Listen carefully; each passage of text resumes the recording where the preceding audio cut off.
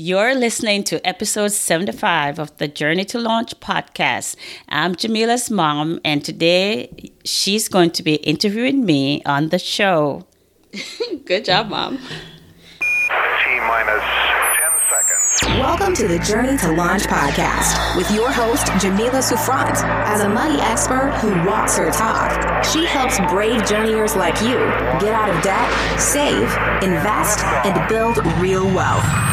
Join her on the journey to launch to financial freedom in 5, 4, 3, 2, 1. Hey, journeyers. Hi, welcome back. If you are a returning journeyer, if you're new to the podcast, grab a seat, get in the rocket, let's take off. I'm really excited to bring you probably the most important and special interviews that I've done to date. As you heard in the intro, it's with someone very special to me, and that's my mom. So I wanted to interview my mom for a number of reasons. And the first one is that I talk about her so much and give her credit for my story, for how I became the person I am today. So why not bring her on the show so you can hear it for yourself? Also, as you're here in our conversation, we're going to explore how she was able to raise me as a young single immigrant mom to be the person I am today.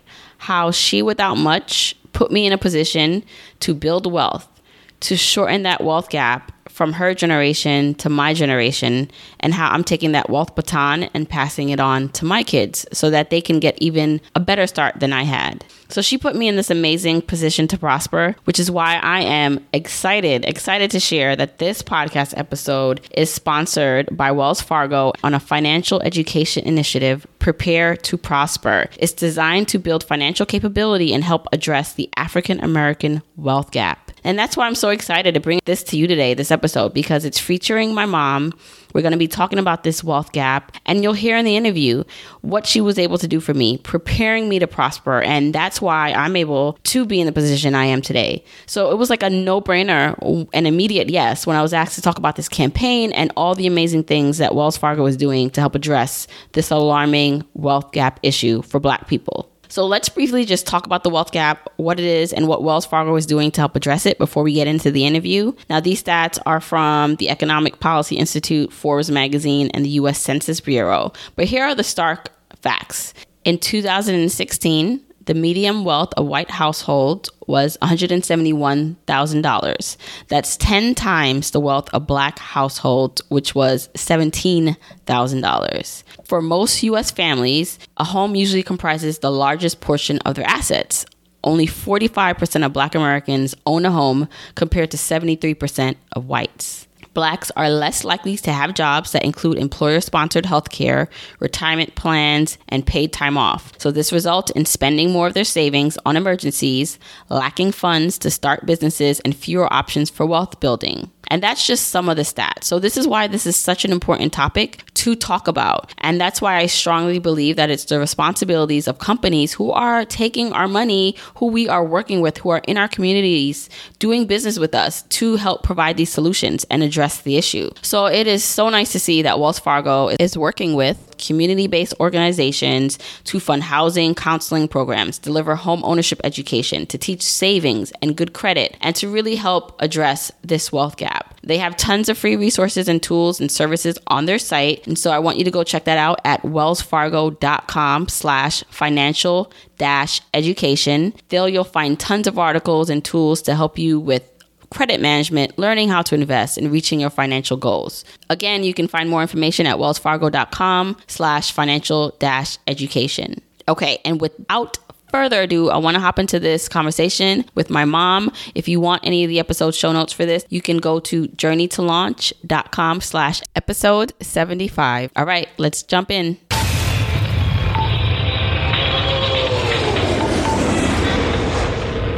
Hey, journeyers. I am so excited to have a very special guest, my mom. Hi, Mom. Hi, Jamila. How are you doing? I'm good. So I wanted to have you on the podcast because I talk about you a lot. I talk about you on this podcast. I talk about you in basically every interview when someone asks, why I'm who I am today and my experience and what has allowed me to become the Jamila I am today. And I give all that credit to you. I talk about you being a single mom, having me at a young age, and coming here from Jamaica. I'm sure people, my listeners, journeyers, are almost probably sick of me always saying that.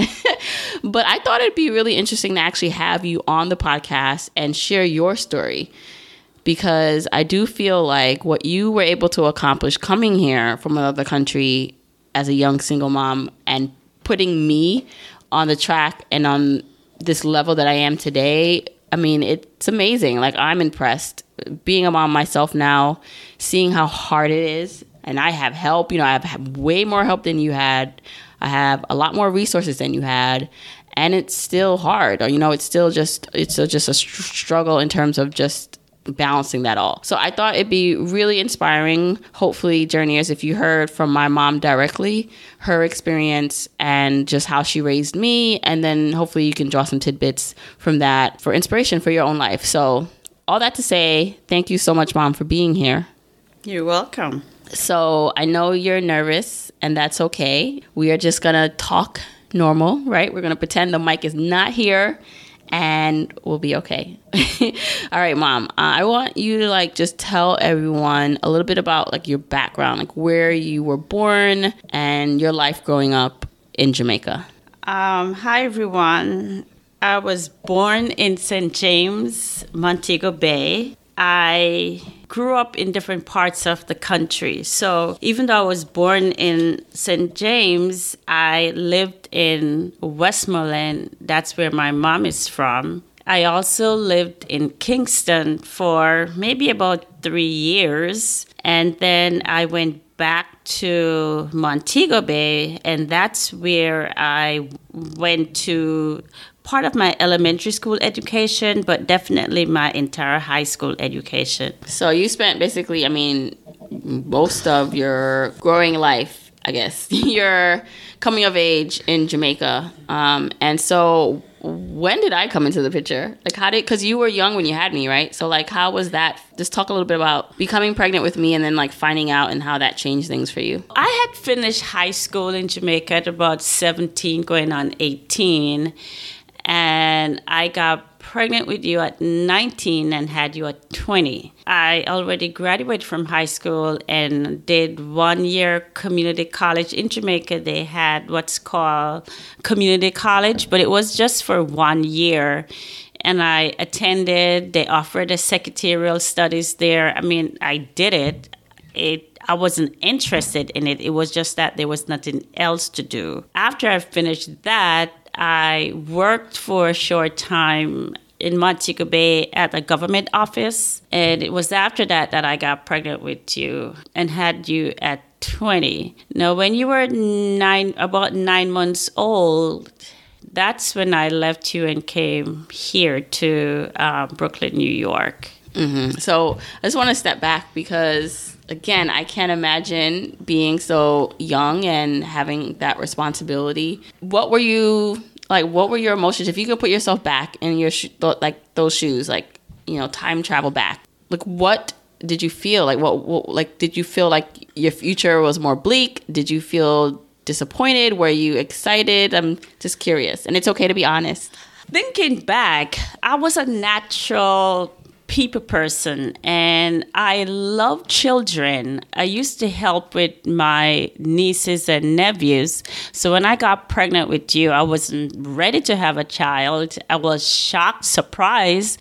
At the same time, I know it's my responsibility. So I just accepted it and said, you know, it is what it is. I can't send this baby back to where it came from. So I'm just going to have to deal with it. Mm-hmm. And that's exactly what I did. Mm-hmm. Okay. And so you talk about that you left me at 9 months old in Jamaica. So what prompted you, or how were you able to come to the U.S. and leave me behind? How did that all work? My father sponsored me. When I was in high school, he had petitioned for me to come to the United States because he was already here with his family. He was married and he had his wife and 2 children with his current wife.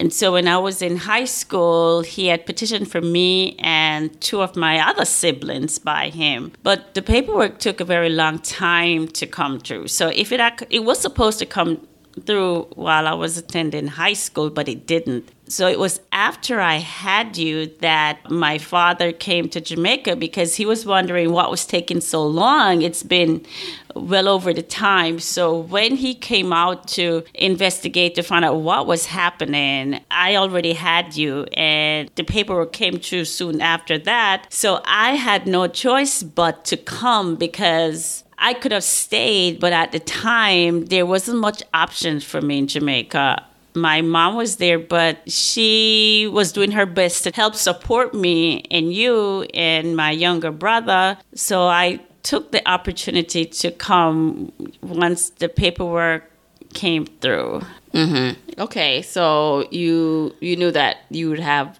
a much better chance of making a life for yourself if you came to the States.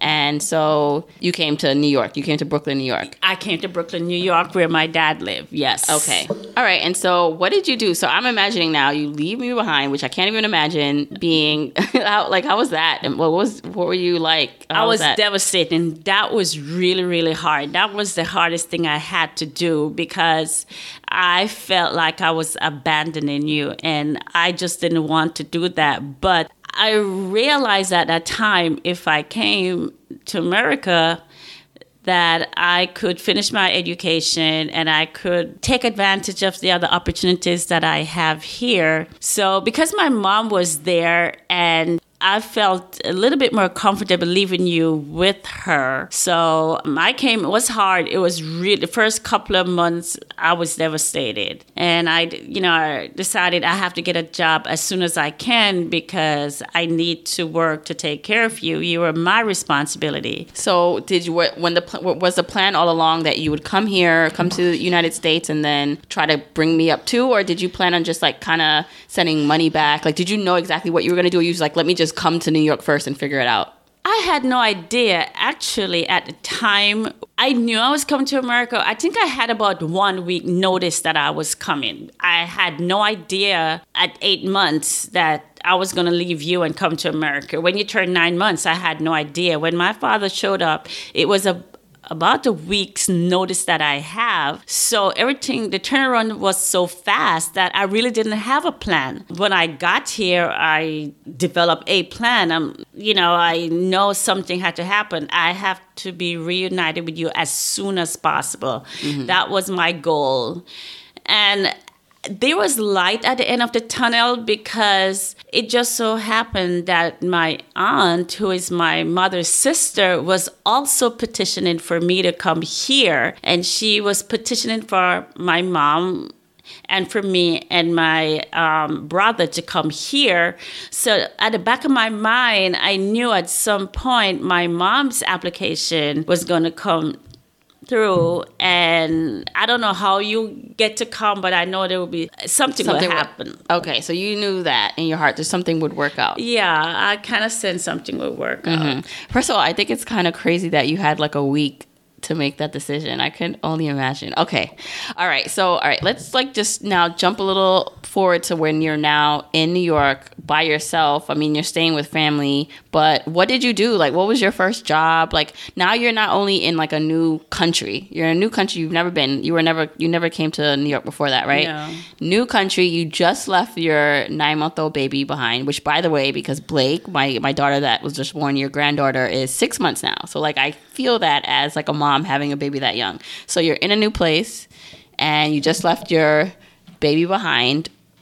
What are you now like doing? Where did you even work? Like what were you doing? My father at the time had a cousin that she lived in New Jersey, and she was a manager of a Kentucky Fried Chicken restaurant, and he arranged with her to help me get a job. So after staying in Brooklyn for maybe about a month or two, I went to New Jersey to live with my cousin so I could work at the restaurant where she was a manager. And so that was my first job, working at that restaurant. Now, I didn't ask you this, but did you, like, Did you have any money when you came here? I had nothing. So you had like $0, nothing. I had nothing. All right. And so you started working at KFC, and now this was your opportunity to have some money to do something with. Yes. Okay. So what did you? All right. So how was that experience? And then what was that experience like now working at KFC? Like, just explain a little bit about your work situation and all that.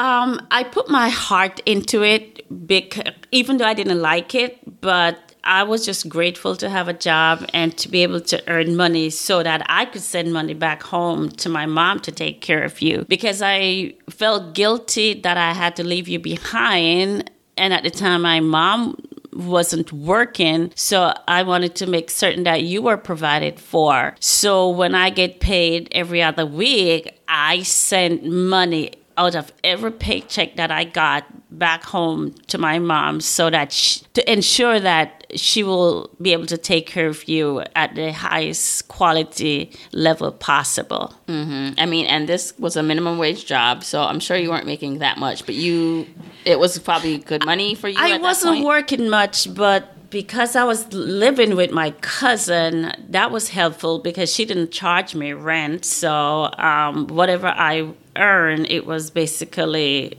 it was for me, and I spent it wisely. I sent like half of it back home to you, and the rest I guess I saved it, took care of myself. Yeah. Mm-hmm. But you weren't like budgeting or anything. What did you know about money at that point?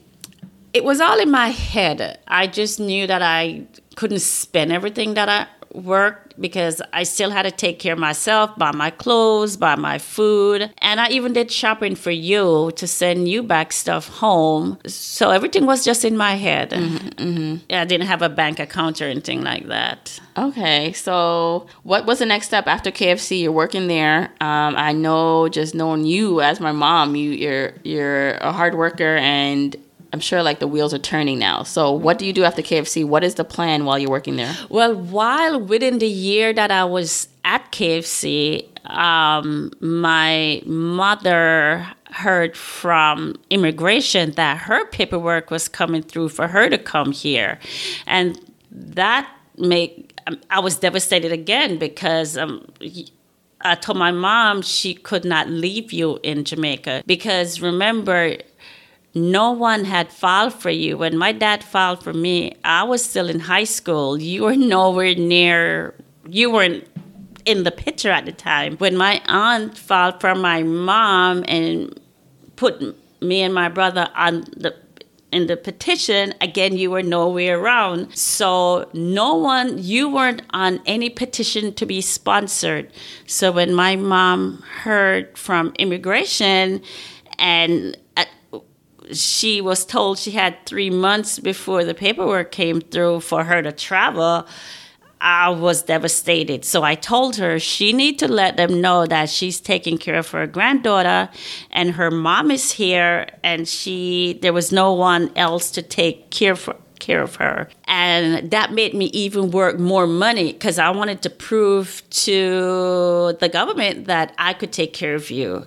So I worked a lot of hours, and you were still just working at KFC, or did you have another job then? I was only working at KFC. Okay.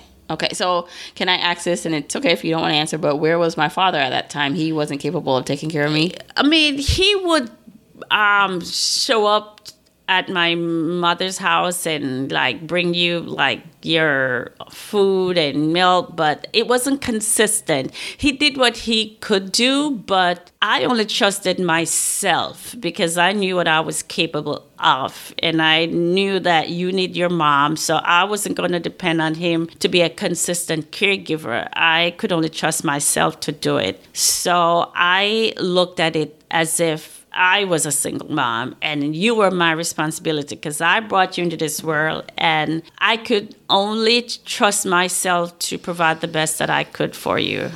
Okay, so then how was it then that I was able to come? Did they just I guess when she let the government know?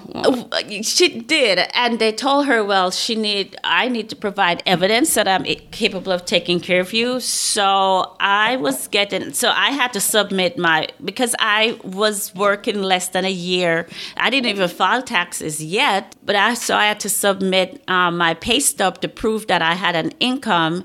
And my cousin who I lived with, she had to submit her tax return to prove that, I lived with her and together we were capable of providing for you. And so we sent the documents and it worked. Okay, so then I come up here at 18 months, right? You were about 18 months. My mom took you up. Yeah. Right, so now we are reunited. Yay!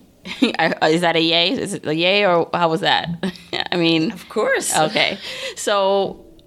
When I now come, I mean, it's great now that we're together, but now, I'm physically here. So not only do you have to now still take care of yourself, but I'm here as your responsibility, in the flesh. How did you deal with that? But what was that like, now having me here? So the first thing I did when you came, because when my mom came, she came to Brooklyn.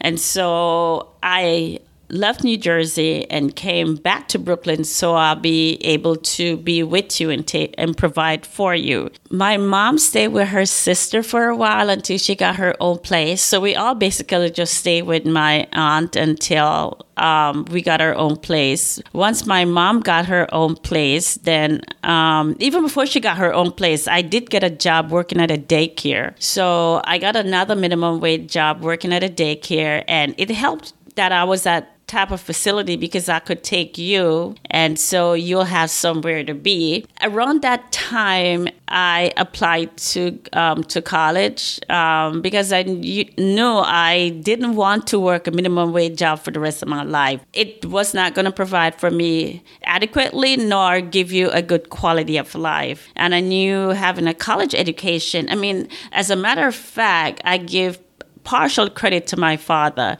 because even though he wasn't supportive of me emotionally, psychologically, even as a grandfather, because he really didn't acknowledge you, he basically said when he brought me here that he brought me here to finish my education.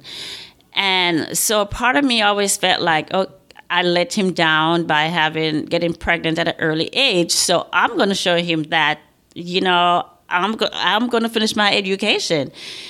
So part of it was to prove to him that having a child didn't mean I couldn't be educated. But the other part was that I felt that was the best way I could come out of poverty because I didn't want to work a minimum wage job for the rest of my life. And a college education would at least give me a decent job. So within a year, I applied and I got into college. So let's talk about that because you got into college, but how were you intending to pay for college? How did that work out? Because my income level was so low, I applied to community college and that was the lowest tier of CUNY. So that was more affordable. And because my income level was low and I was a single mom, I did get some financial aid from and grants through the government. Getting it, I felt guilty. So a part of me was like, if the government is going to pay for my education, I'm going to make certain I give back the government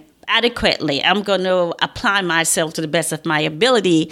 And that's exactly what I did. I was able to go to college full time. And for every semester that I went full time and take as much credits as I can. And every semester I made a dean's list and I finished within the 2 years with more credits than I need and with a very good GPA because I was on the honor roll every semester, so I must have been doing something good. Mm-hmm. And that was my way of giving back. Even though I didn't have to pay for college, I'm not going to waste this grant. I'm going to work for the best of my ability. Mm-hmm. Honestly, I think that drive and that kind of integrity is something that is within me, I would say. If I could be so humble to say that because I feel like even though maybe I was not as aware, I was still very young when you were doing that. But I know that that's the kind of that you instill those qualities in me, that kind of idea that you know, almost like to whom much is given, much is required. So it feels as though I'm just amazed because I'm listening to you like as you're not my mom. Like maybe I'm just like interviewing you and you're a stranger. And the fact that you had that kind of drive and integrity at such a young age, where maybe some people might, you know, not care or squander some opportunities or feel sorry for themselves because you weren't necessarily in a great situation, but you chose not to do that. How did you know to do that? What was the driving force? Because, you know, I think you were, because I didn't want to rob you of a happy childhood. And I believe that while you were young, because when I started college, you were 2 years old, and I involved you in every step of the way. I integrated you within. So it was part of your life as a child, because I can remember vividly at 2 years old when I was going to register at the college, I had you in the stroller and I pushed you because I didn't have much support. So almost everything I did, you were always there. I mean, family members used to call you my pocketbook, or they would call you Little Debbie, because you see me, Jamila was with me. But I love it. I just felt that you were my responsibility. And there were people who didn't think that I could do it. But I was determined. I always have that drive. And so when I went to school, I just included you in everything. My drive was that you are not going to follow my footstep. You are going to have it much, much easier. I struggled, but you didn't have to struggle. I never wanted you to struggle. I just want you to have to be full with knowledge. Mm-hmm. I mean, okay. All right. So you're now finished 2 years of school. Were you working still at the time, or you were just going to school full time? For half the time, I worked part time until it became very, very difficult. Then I had to give it up completely. And my mom supported me because I still lived with her. And then I did get some help from the government with you. Mm-hmm. That was, I was very grateful for that. So like food stamps? I didn't get food stamps. I get Medicaid, which was good. Mm-hmm. And then I did get cash benefits, but that literally went to pay for your daycare, because where we lived, we didn't have any government daycare where it's subsidized. It was all private daycare. So the money that I got literally went right back into paying the daycare, so that while I'm at college, you could be in school. Mm-hmm. So how are you doing with spending? I mean, you had to be on a tight budget. Like you had to, or whether you knew it or not. So maybe you weren't like really actually budgeting, but you probably just watched where every dollar was going. It's not like you could. I did, because at the time, I was just on a very, very slim budget. The money that I get, as long as your daycare was paid, that was the main thing, because you had to be somewhere. And it was a very, very good daycare. I mean, they taught you a lot. And I really didn't need much clothes. I mean, I didn't have a lot, and you didn't have much clothes. You used to wear a lot of secondhand, but they were in good condition. I remember when you were younger, I did get WIC. They used to provide like cereal and milk, because you drink a lot of milk. You didn't really eat much food, so I did get a lot of assistance. And then my mom, of course, because I lived with her, so I didn't have to worry about food. I didn't have to worry about shelter, and I really didn't need much. Coming from Jamaica not so long ago, I was used to living on a simple lifestyle. Things that I do now, half the stuff I do now, I didn't do like. Mm-hmm, mm-hmm. Yeah. Okay. All right. So you got your degree, and what's next? I know you continue, let's just if we hop forward just so people have like a reference point, you now have your master's degree in social work, and you do work now. You worked your way up to have a very good paying job, but from you getting your associate's degree to that, what was that journey like? How did you further your education and know to go to the next level, to the next step? My first college I went to was a community college, so I earned an associate degree within the 2 years period. But then after I earned the associate degree, I realized that the job market for that degree was at a lower scale than if I had a bachelor's degree. And I was very hot at the moment. And I'm like, why stop now? I went for 2 years, did very well. I want the best for my child, so why not go? So what I did, I transferred my associate degree and I went to a 4-year college and I continued. And I went straight and got my bachelor's within 2 years. Started working before I graduated because the last semester of my 4-year college, I started looking for a job because I'm like, it's time to get a full-time job. I can't live on this minimal budget anymore, literally on nothing. And I was ready to work. So I started looking for jobs before I finished. I could have gone straight to get my master's degree because, again, I did so well that I could have gone straight into my master's and spent 1 year getting my master's. And my professors were encouraging me to just go straight ahead and you could get your master's in a year. But at that point, I needed to start working. So you needed to earn like some real money at this point. Some real money. So what was your degree in when you graduated? Well, I graduated with a bachelor's degree in social work. Okay, so it was always social work. So when you started working, it was in the social work field. Yeah, I started working in the social work field, and I went to work for the next 13 years. I worked. Okay, before you went back to get your master's, so you Before worked I went 13 back, years. yeah. Now, what I want to talk about is kind of now you raising me, and you have a full-time job, so things are a little bit better in terms of now you at least have some more income, but it's not like you were making a lot of money at that point, right? So one of the things I always remember about growing up is that I always say, we didn't have much, but I never, it's not like I felt that. And I don't know if I've made that clear in my content. It's not like I felt poor. I didn't feel disadvantaged or without. You always poured into me, or I just remember us being, like you said, I was like your pocketbook. I always remember being with you and you pouring experiences into me. And I remember you taking me to like the museum and all these like places. And one of the things that you did that, I credit to this knowledge, this drive that I have for knowledge and bettering myself is like reading. So can we talk about that you, because you saw, and you could tell the story, what you saw my grandmother doing, because my grandmother, she worked for wealthy people in the city, because that's what you can do usually when you come here as an older woman. My grandmother, she was older, so she didn't go back to school. So what she could do was like, either you clean houses or you watch kids. So she ended up watching kids. She would come home and tell you what, and then, all right, I'll let you talk. Yeah, so my mother was a nanny. That's the job she did when she came. And she worked long hours, literally from 7 to 7 every day. And when she get home at night, she'll share stories of her day.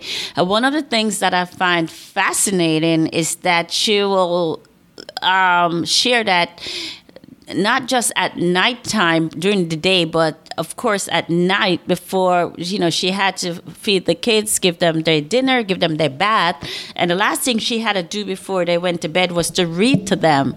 And I was fascinated by that because you're talking about reading to a 3-month-old baby, a 4-month-old, a 6-month. I'm like, reading. And it was so much a part of, it was a regular routine. And as I observed around me when I was around certain ethnic group, I noticed there was a difference with kids and how they speak and what they know.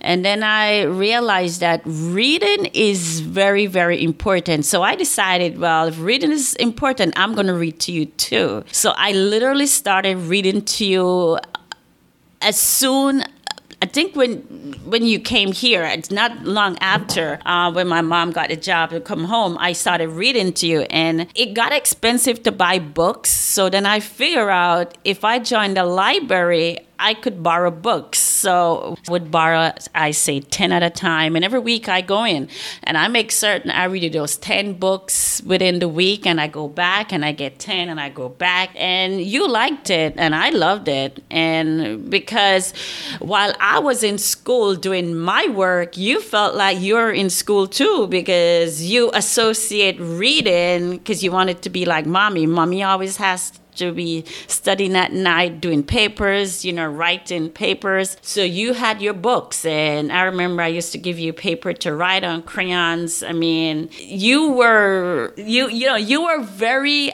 attracted to learning. Mm-hmm. And I love teaching you things. So whatever I could teach you, I just taught you, and you just sucked it up. Mm-hmm. Well, thank you for that. I really do think that actually that helps and helped a lot. And honestly, it's one of the things I want to get back to. I don't read enough. Honestly, guys, I don't read enough now. I want to read more, because I remember reading books every night. Like you said, I remember going to the library every week. Every week we went to the library. And so that was just amazing. So thank you for that. So now you're working. At this point, when it came to money, did you know about like how to to invest, to create wealth, or you were at this point just wanting to save and still set me up so that I was okay? Like, what was your mindset around money? Because honestly, I don't remember us really having a lot of or any money conversations. But I will say that you were a saver, and I think that was also I know that was instilled in me. So let's talk kind of about like the money conversations and why we didn't probably have specific ones, and then what you did actually teach me about money. I didn't have specific money conversation with you, but I was money conscious because my mother was very money conscious. She always believed in saving. She's a lady that doesn't believe in just working and spending everything. And I think I got that from her. And we passed that on to you. So even though I didn't understand the concept of, how you invest money, I did understand that the basic thing was you should not live from paycheck to paycheck.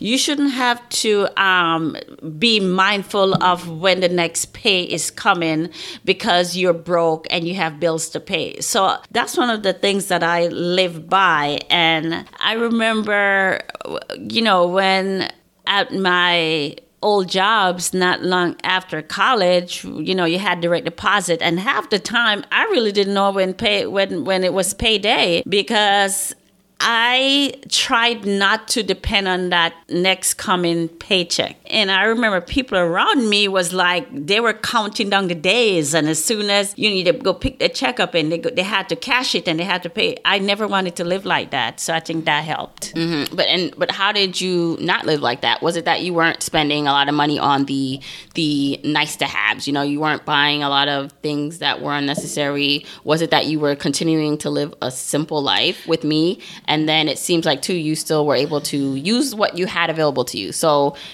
it was good that you were able to live with my grandmother, your mom, right? So you were able to save on money that way, right? Not long after I graduated, I stayed another year or two, and then I moved out on my own. So I had more responsibility.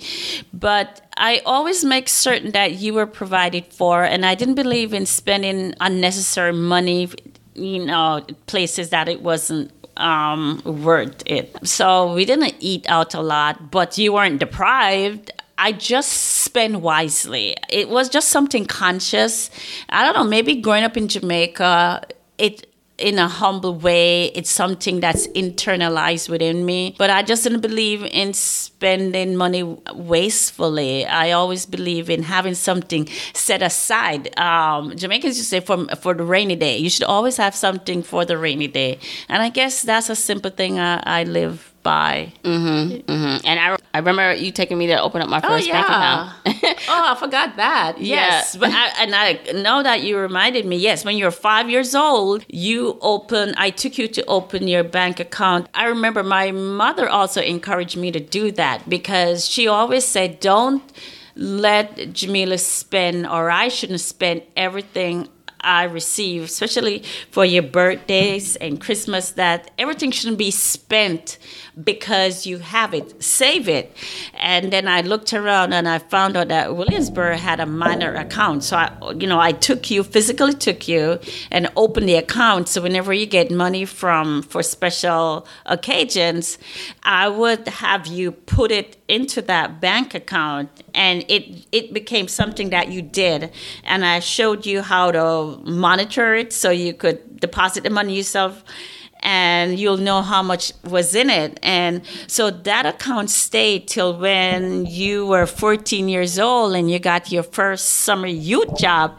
I remember when you got your first check, again, my mom said to you, now, Jamila, you know you have to save it. You don't spend everything. And it's your check. It was in your name. And what you did, you took most of it. I don't even know, because I never really hover over you and try to control you on your money.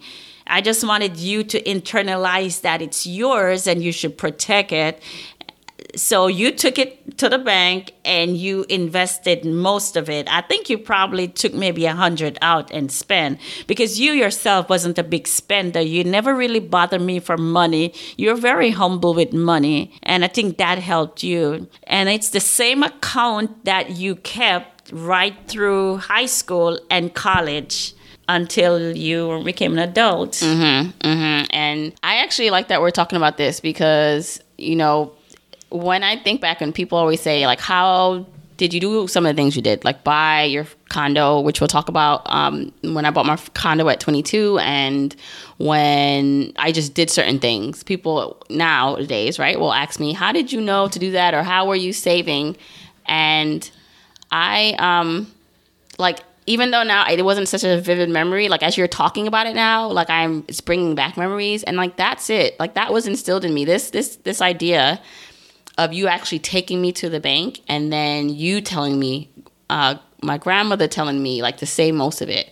And so like you said, I got my first job like at 14, and I was working ever since. And I do remember saving majority of my check. So I always kept that up through college. So having the money to buy my condo partly was when I had this Inroads internship and I was making some good money as an intern. I saved most of my check. But I wouldn't have been able to do that if that wasn't instilled in me, that saving conversation. And so while you didn't know, and you know, I didn't know until recently, honestly, like couple years ago now, about really investing and how to grow money, the one thing that was so pivotal, I think, and I know for me, was the saving part of it. Because it gave me a pot of something to do something with. Yeah, and I think one of the things, because I work with young people now, one of the things that I find that's holding them back, I see a lot of the young people that I work with, they get jobs and they have to pay rent out of it, or their parents take their money. You know, I wasn't the mom who took my child's money. I think that I was responsible for taking care of you, providing for you your basic needs. And if you're a teenager and you're working, there's no way I could take your money. I'll encourage you to save it, because I know that money is going to go towards your future. And another thing, another side note to that is, I always encourage you to have a little piggy bank in the house. So apart from saving at the bank, you also had a piggy bank at the house where it was your responsibility to put money that you get in there and to accumulate it. And then when it was time to make a deposit, you would count your money out of that piggy bank and take it and make a deposit in your bank account. Yeah, like, yeah, I need to, you know what, when I now tell my childhood or my story again, when people ask me about money habits, I need to make sure I'm also bringing that up, because that was a big part of what was instilled in me. You were saying that when I was young, you didn't want to take my money. You wanted me to be able to save it. Yes. So, because it's interesting, because now people, when they talk about, oh, how do they instill good money habits in their kids, some of it is like, maybe we should charge them rent, or we should teach them responsibility where they do have to pay for certain things. Like there was a story or some stuff going around on the internet about maybe a mom, I think, charging her kid rent, like basically taking money so that the kid could feel what it's like. Now, was the reason why you did not, like you allowed me to have more control of our money is because you knew I was a responsible kid? Like if I was not a responsible kid, or you had some doubts, would you then have maybe stepped in more, or you trusted me because of that? Like, because I know there's some parents maybe listening who have kids who are younger and they want to make sure, or they want to instill these kind of habits in their kids, but they don't know the way to go about it. It's like, if they do start working, do they make them save, or is it more you encourage them to save and kind of leave it up to them? Okay, I think for me, the reason why I took my approach is that I didn't have any assets, any material things. So I didn't own a house. I didn't own a car. I didn't have anything. I did have a college degree and I have a decent job. And I wanted you to have more.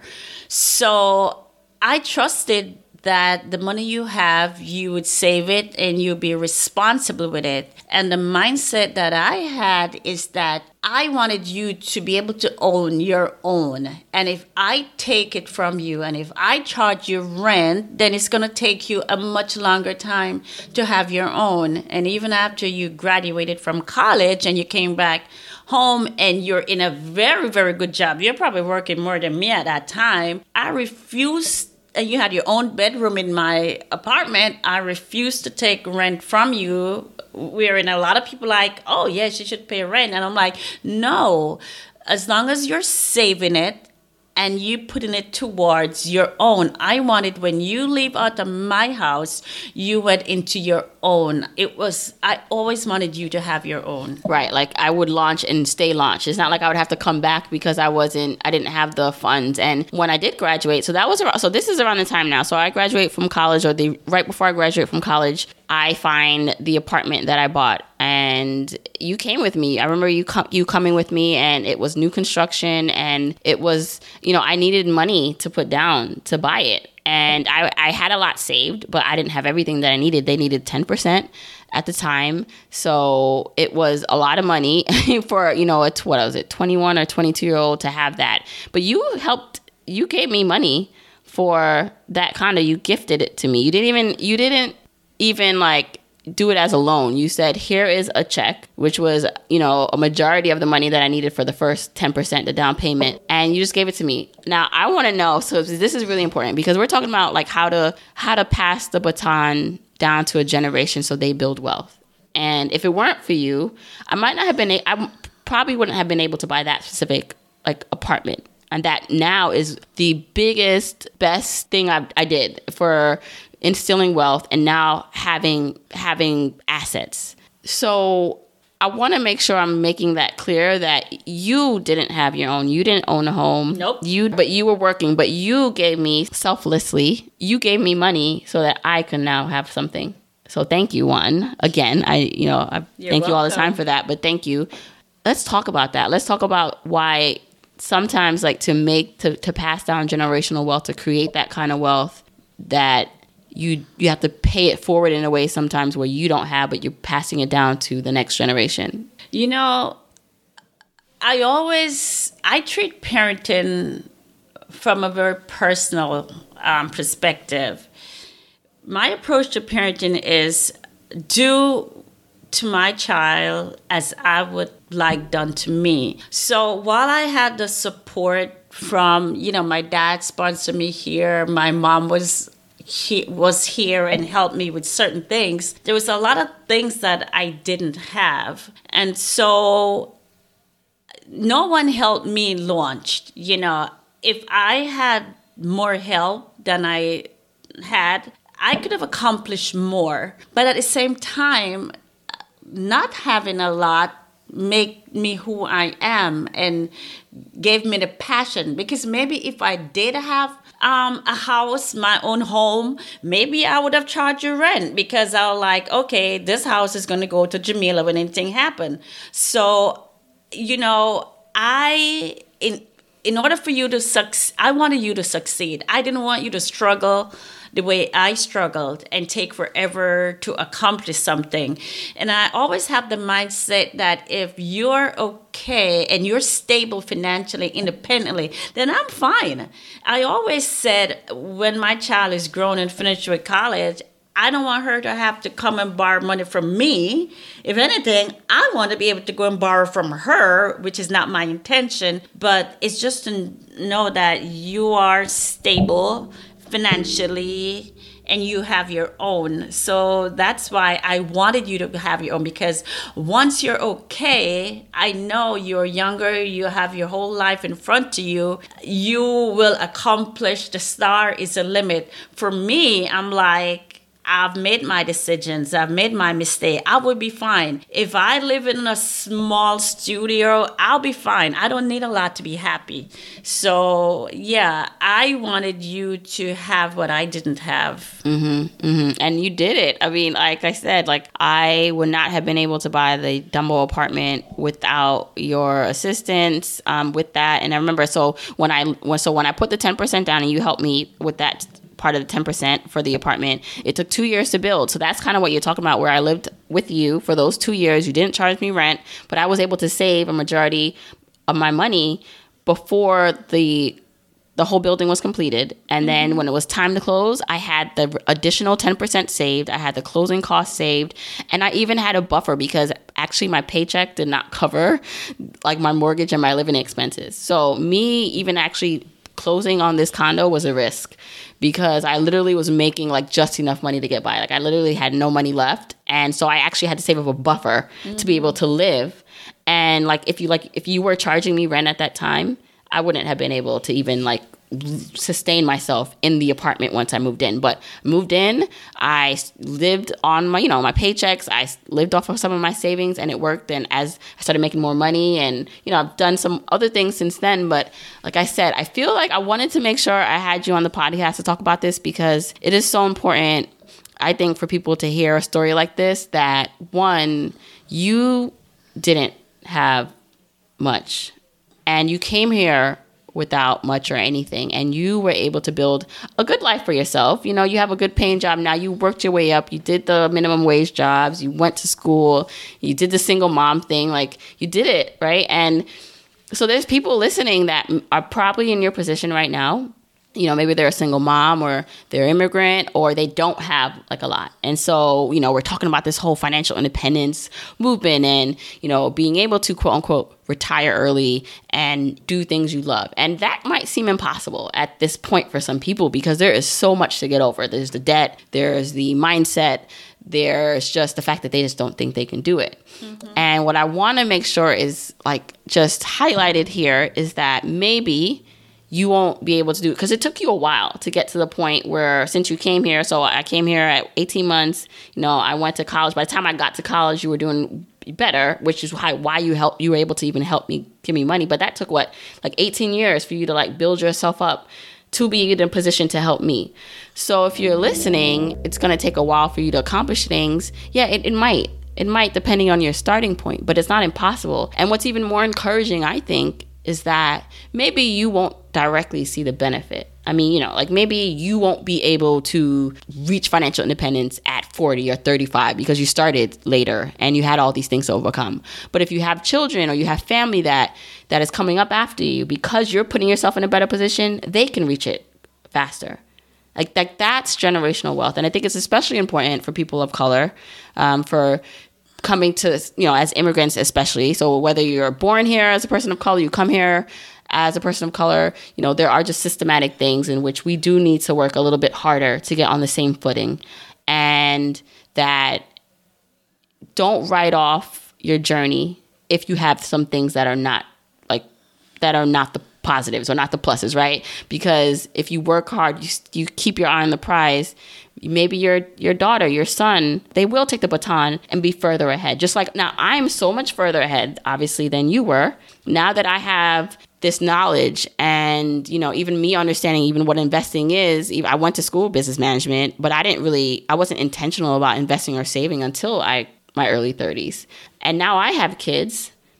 And they'll get the baton way sooner than I did too, right? Like, so it's just like, this is what generational wealth looks like. This is what doing better and doing more looks like, even if it's not a direct benefit to you, like today. It's really keeping your eye on the prize and doing the work and trusting the process. So I want you to maybe, if you want to leave any encouraging words for someone listening to this, maybe a single mom listening to this, or just someone who thinks that they might not be able to reach their goals in the time frame they want. What message do you want to tell them? As a mom, I always believe that, my child, I only speak about you, but I do have another daughter. So my children, they did not ask to be here. So it's my responsibility to do the best that I can within my ability for them, to give them the best life that I can give them. So if I'm making $200 a week, I'm responsible for giving my child the best out of that 200, or if it's 2,000. So if mothers listening, just do it from your heart, and remember, you're obligated to your child to provide for that child, to give them love, not just love, but unconditional love and acceptance and structure, and they will pay it forward, because once you provide for them, you're going to be okay. Because right now I'm fine. My girls are grown and I'm fine. I don't have to worry about them. I did for them, and in doing for them, I think the reward was multiplied tremendously, wherein I don't have to do for them anymore. I do for them because I choose to do.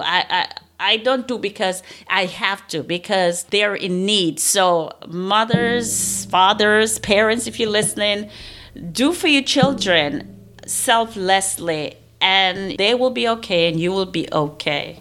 Mm-hmm. And I think too, it's not like do for them and like give them everything, because what you're in your story, in our story, it's like you did for me, but it's not like you just gave me everything I wanted. And it was like you're very smart, or you were very conscious, and it was the necessary things. It was the love and attention. That's the one thing when people ask me like, how did you like have the guts to quit your job, or how did you even have the guts to do this podcast, and you're doing all these things. And another thing that you instilled in me was confidence, was to dream big. I always say this, I had big dreams that you never made me feel like my dreams were too big. And so in part of also, teaching your kids the foundation. So yeah, of course, there are probably more specific things we could have talked about personal finance, but you didn't know, right? But what you did teach me, what you did show me through always encouraging me and giving me that confidence that I have now, has allowed me to do the things I'm doing. I would not have the confidence and the grit and the know-how to figure things out without watching you having done it. So Mom, I just want to thank you again for all that you've done for me. I can't say it enough. And, one day I'm going to buy you a house. I know that.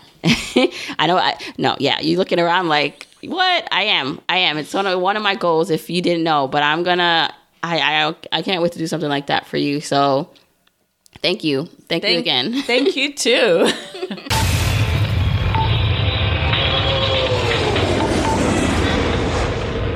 I really hope you enjoyed that lovely conversation with my mom. Isn't she amazing? She's really, really, I just can't express how much gratitude I have to her for all the sacrifices that she made to put me in the position I am today. I do not take that lightly. I do not take it for granted. And if you ask me why I work so hard, why I am so determined to win, it's because of my mom. It's because now I have a responsibility to my family, to my kids, to build upon the wealth that she has allowed me to build. So thank you for joining in on that conversation. And I want you to get a couple things, hopefully, from this podcast episode. If you're a parent or a single mom, I hope you can be inspired by this story, and that despite not having the resources that she had wanted herself, she was still able to instill those values in me. I also want you to release any limiting beliefs that you may have about what you can do. So I know things may be harder if you don't have the guidance and resources and the money to start, but that doesn't mean you still can't win, or that your kids still can't win. Look at me. Like, I feel like I'm in a position now that my mom and maybe generations past that didn't have anything would never believe I'm in. And I know that I hope to raise my kids in a way in which now they can pass the baton down to the further generations. Also, I want you to understand that wealth takes time to build. As we discussed earlier in this episode, there is a wealth gap in this country. And so there are systematic things that have stopped us from building wealth as Black people, as African Americans in this country. And while we are becoming more educated and there's still a lot of work to be done, it's still something that we should acknowledge, but not just feel like, that's it. There's nothing we can do. We acknowledge it and we move on and we do the best we can. So especially if you're from an underprivileged or underserved background, it's not impossible. It might be a little harder, but it's not impossible. So the benefit of the inherent wealth that you seek may not be realized in the fast track way you want it. It might be realized by your children like it, was for my mom and for me, but it will pay off and you will see it if you continue to work at educating yourself and are determined to shorten that wealth gap. So once again, I want to thank our sponsor, Wells Fargo, for recognizing the importance of financial education and financial education, especially in the Black community. So thank you for that. And if you want to see the resources and all the great things that they have going on, you can go to wellsfargo.com/financial-education to take advantage of all the comprehensive programs, tools, and resources to help you with your finances. If you want the episode show notes, you can go to journeytolaunch.com/episode 75. There I'll add some childhood pictures of myself and my mom, so check it out. Make sure you're also following me on social media as Journey to Launch. I'm there on Instagram, Twitter, and Facebook as Journey to Launch, #Journey to Launch. Let me know what you thought of the episode. Send me a DM, share it with your friends. Just let me know. I love when I see you guys talking about episodes on social and when you let me know that you shared it with someone.